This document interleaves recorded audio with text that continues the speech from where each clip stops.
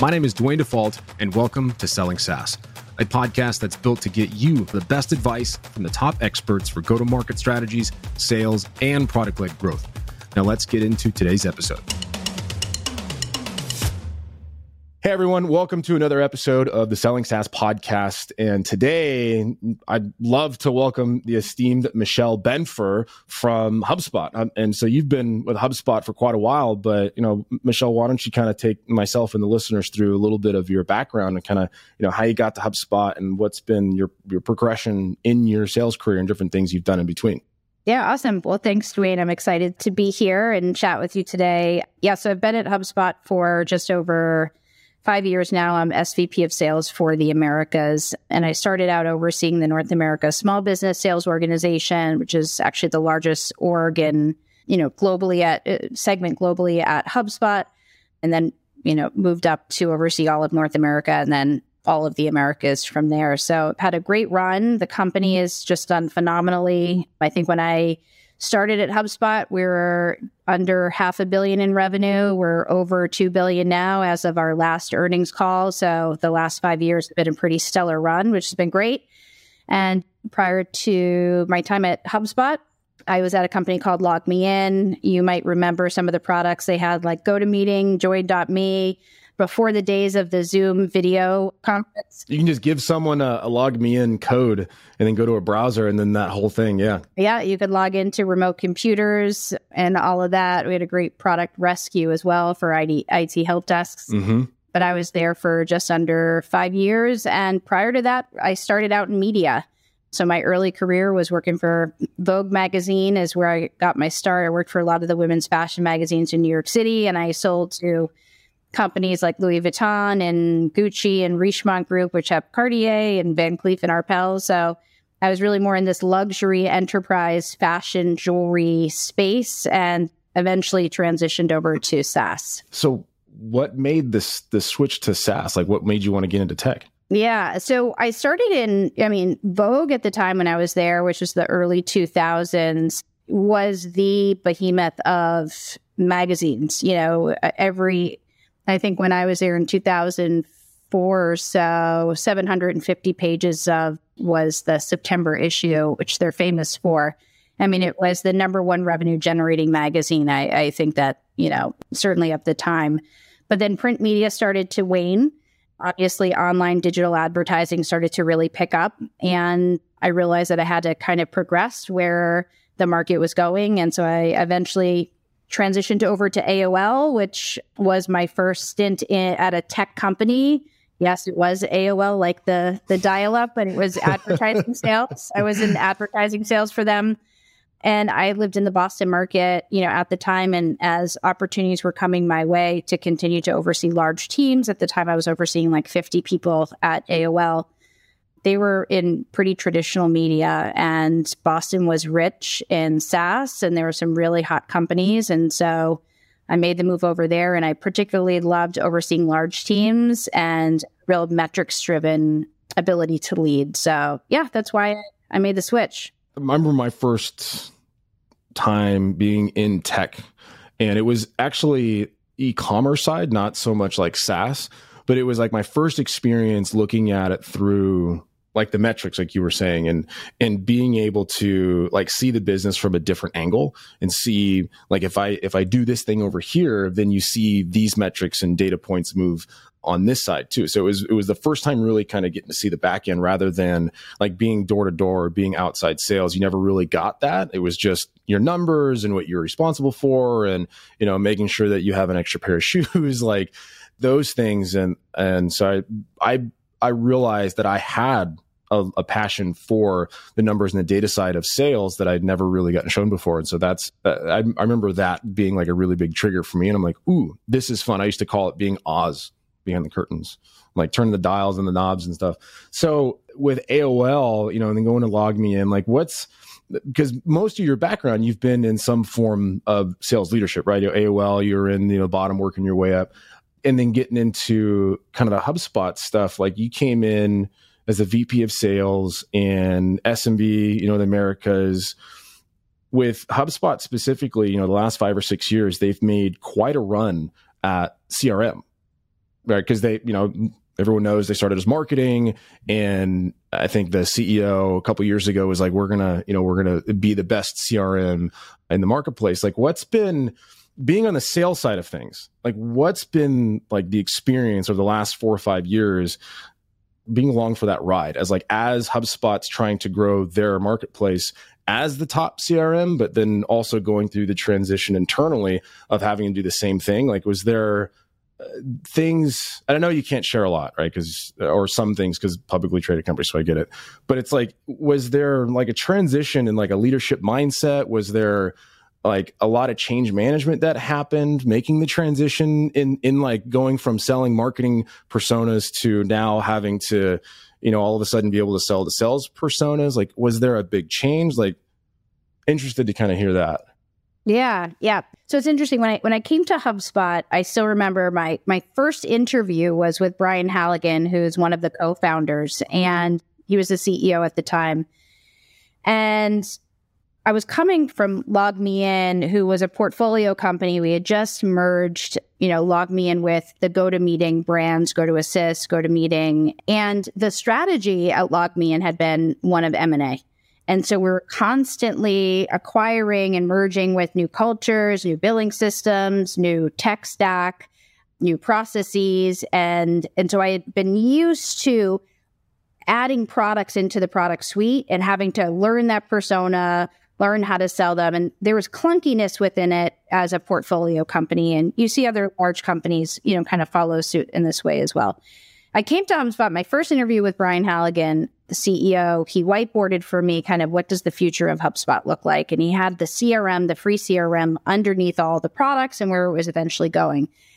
And I remember thinking, like, this guy is crazy. Do you think like we're going to compete with Salesforce? Like, they have the market. I don't know any sales organization that's not using Salesforce. Like, why do they want to compete, the David and Goliath in that way? And as he described it to me, and this is something that I fell in love with HubSpot then, and I still, this is what inspires me today, is the number of times he talked about the customer and the customer experience and what we can bring to the customer was really that full customer journey and the ability for go-to-market leadership and teams and companies to have that full view of who their prospects and who their customers are and building around that, as opposed to having it be an M&A revenue collection strategy. And there's also a commitment to, an elegant product. And, they bring up, the Apple products quite a bit, internally here at HubSpot, and then also best-in-class customer success. So seeing that vision, the vision is something you really want to grab onto and say, you know what, this might be a bumpy ride. We're going to have to figure this out along the way, but I'm along for it. And to answer your question, like, it must have been a lot of change management and selling to new personas and figuring all that out. Like, what I think is actually pretty interesting is, especially overseeing large teams at scale, there naturally will be some innovators and entrepreneurs internally within your sales organization. And they're the ones that raise their hand and say, I want to be on the sales pilot. I want to go in the forefront of selling to a group we haven't sold to before and learn from it and get access to the executive team. And so I've seen the iterations of those being, not fans of expanding our freemium PLG motion, those feeling like we don't have the right product readiness in order to get into the sales market. And you have the pioneers. And so it's been really fun to allow the pioneers to really push us into those new spaces and stratospheres. And we're still learning today, but I think we've done a pretty good job. The last 5 years have been quite a run at HubSpot. Yeah. So what you're saying, or what I'm hearing, is that to move large teams, large organizations into different initiatives, it's almost, you have to have those kind of internal pioneers, like, because to come from like a management perspective, like if you're top down saying, hey, this is the direction we're going to go, it's hard to turn that oil tanker. But if you've got those internal pioneers, those early adopters to kind of help move the initiative forward, they're out there kind of proving it, and they're able to like show their peers that can be done. Like, is that kind of what you're talking about with the pioneers? Exactly. Yeah. Like we had two programs we ran last year. One was a Lighthouse program, and the other one was the Sales Explorers. And, the Lighthouse program was really how do we take down some really strong logos in the CRM space and these companies that we know will be kind of a beacon of light that other companies will see them. And this is a type of program a lot of companies have, it's not, super new. The other one is we called it Sales Explorers, Upmarket Explorers. And it was a team that was going into the unknown. How do we test out new motions that we haven't done before? And we're going to fail, we're going to mess up, we're going to learn. And you have to run those experiments in order to push yourself into an area you haven't been in before. And some of them work and some of them don't, but it's the commitment to the experimentation that really helps, sales motions adapt, evolve, grow, and innovate. I feel like I know the answer to this question, but what do you think keeps companies from doing that experimenting? I think there's just such a speed to hitting the targets and the revenue numbers. And I would say, especially these last few years with the digital transformation that we saw, people, depending on the company, they couldn't keep up with demand. And so you're almost putting bodies to make sure that you're converting and keeping up with demand as quickly as possible. I'd also say that, some companies, they don't have a long enough roadmap for strategy. The strategy might be, what are we doing this year, but not what do we want to build for, in 2024, 2025, and how do we learn from that this year? And so, I think just keeping an eye out of where you want to go, start your experiment probably a good year ahead of time. That actually answers my second question on that one, kind of a follow-up when you're talking about couldn't keep up with demand. Is that because they couldn't iterate fast enough? Are they not allowing experiments to run in a long enough period of time to have an effective learning cycle in that? When you say that time frame and all that, is it just because they're not delivering on the experiments fast enough to keep up? What were you meaning by that? Yeah, I guess if you take the digital transformation, for example, which, if I'm using language as though everyone is using the same vernacular, but basically the run on software purchases for companies, during the COVID times, but business just was growing so quickly that the best thing you can do in the moment is hire the bodies in order to ensure that you can convert as much of that demand as possible. But you have to have that vision on the patience of, I still need to build for the next few years, and what do we need to do today to do that? And, for example, right now, our reps sell both new and expansion business. And at our size at HubSpot, you tend to see those roles broken out. You might have the hunting new business team. You might have an account management, expansion team.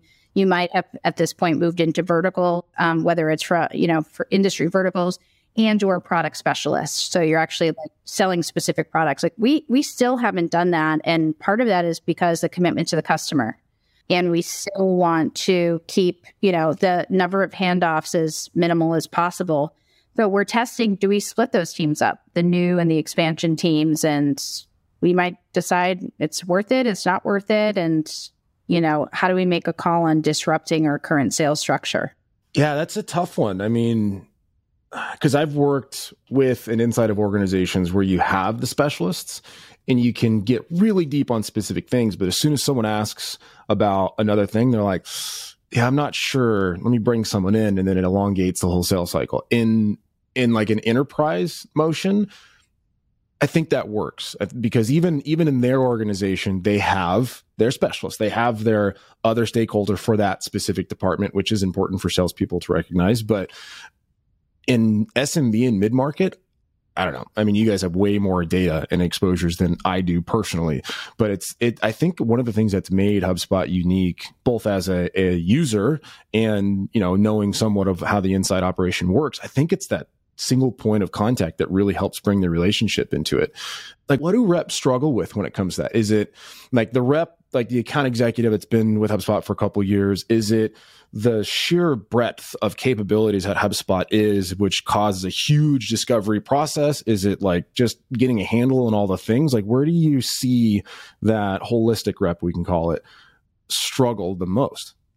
Yeah. So I think, if you take a typical rep that we onboard, say they can't come into our mid-market team, so they probably have, 3, 4, 5 years experience in sales at a minimum.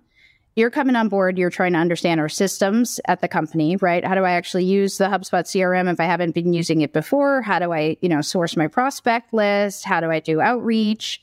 Then you're learning our product suite. So you have marketing, you have sales, you have service, you have our CMS, you have payments, you have platform. Then you have, what are the integrations? We have an ecosystem of 1,000 integrations. What are the ones you should, be savvy on? How do you work with your SE? What does your SE cover? What do you cover?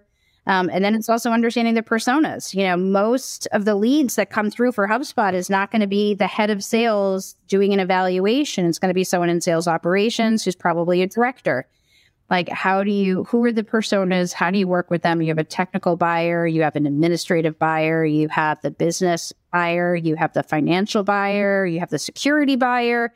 And so pulling all that stuff in, a rep who comes on board needs to be super bright, savvy, and they have to know how to prioritize and sequence, how they're going to attack their day, and have a constant commitment to not only winning, but also learning.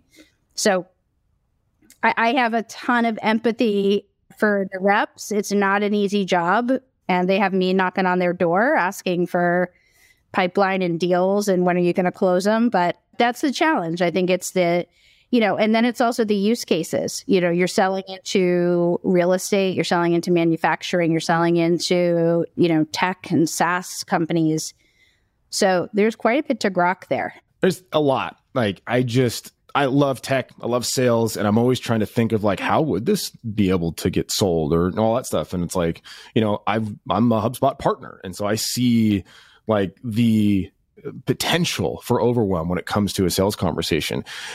And how it's a real weird question, more of a statement too. But I feel like products like HubSpot are hard to sell when you're a rep that relies on scripts and direct points of presentation. It's you have to be ultra curious with something like you can't come in and assume the value based on a persona or a description that you got in from the marketing form. It's you have to learn what they need, because you have to dial in what you're going to focus on, or you can just get lost in all the different things. And I feel correct me if I'm wrong, I feel that is kind of the heart of HubSpot's sales mindset, because of the holistic buying process and everything you guys do. But that's one thing that I feel a lot of companies can adopt more of, it just keeping that curiosity. But yeah, I feel there's so many different ways to take that conversation.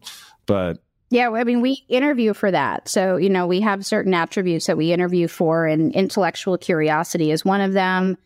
Coachability, resilience, commitment to winning. And so we try to go pretty deep on those. And we sometimes we get it and sometimes we don't. But the intellectual curiosity, I think one of the questions that we ask pretty consistently is tell me something that you learned recently and walk me through how you learned it and why did you learn it and what was it? Because we want to understand someone's process of figuring things out and learning something new. And part of what they need to have and learn and hone is business acumen. And so it's not just how do I sell this product and how do I present on a call better and give a better demo. It's also how do I understand the inner workings of this company with whom I'm working, and how can we help them or not help them, and understand, what is, where might this make sense to help your business grow better. So it's the business acumen that you have to have an interest in.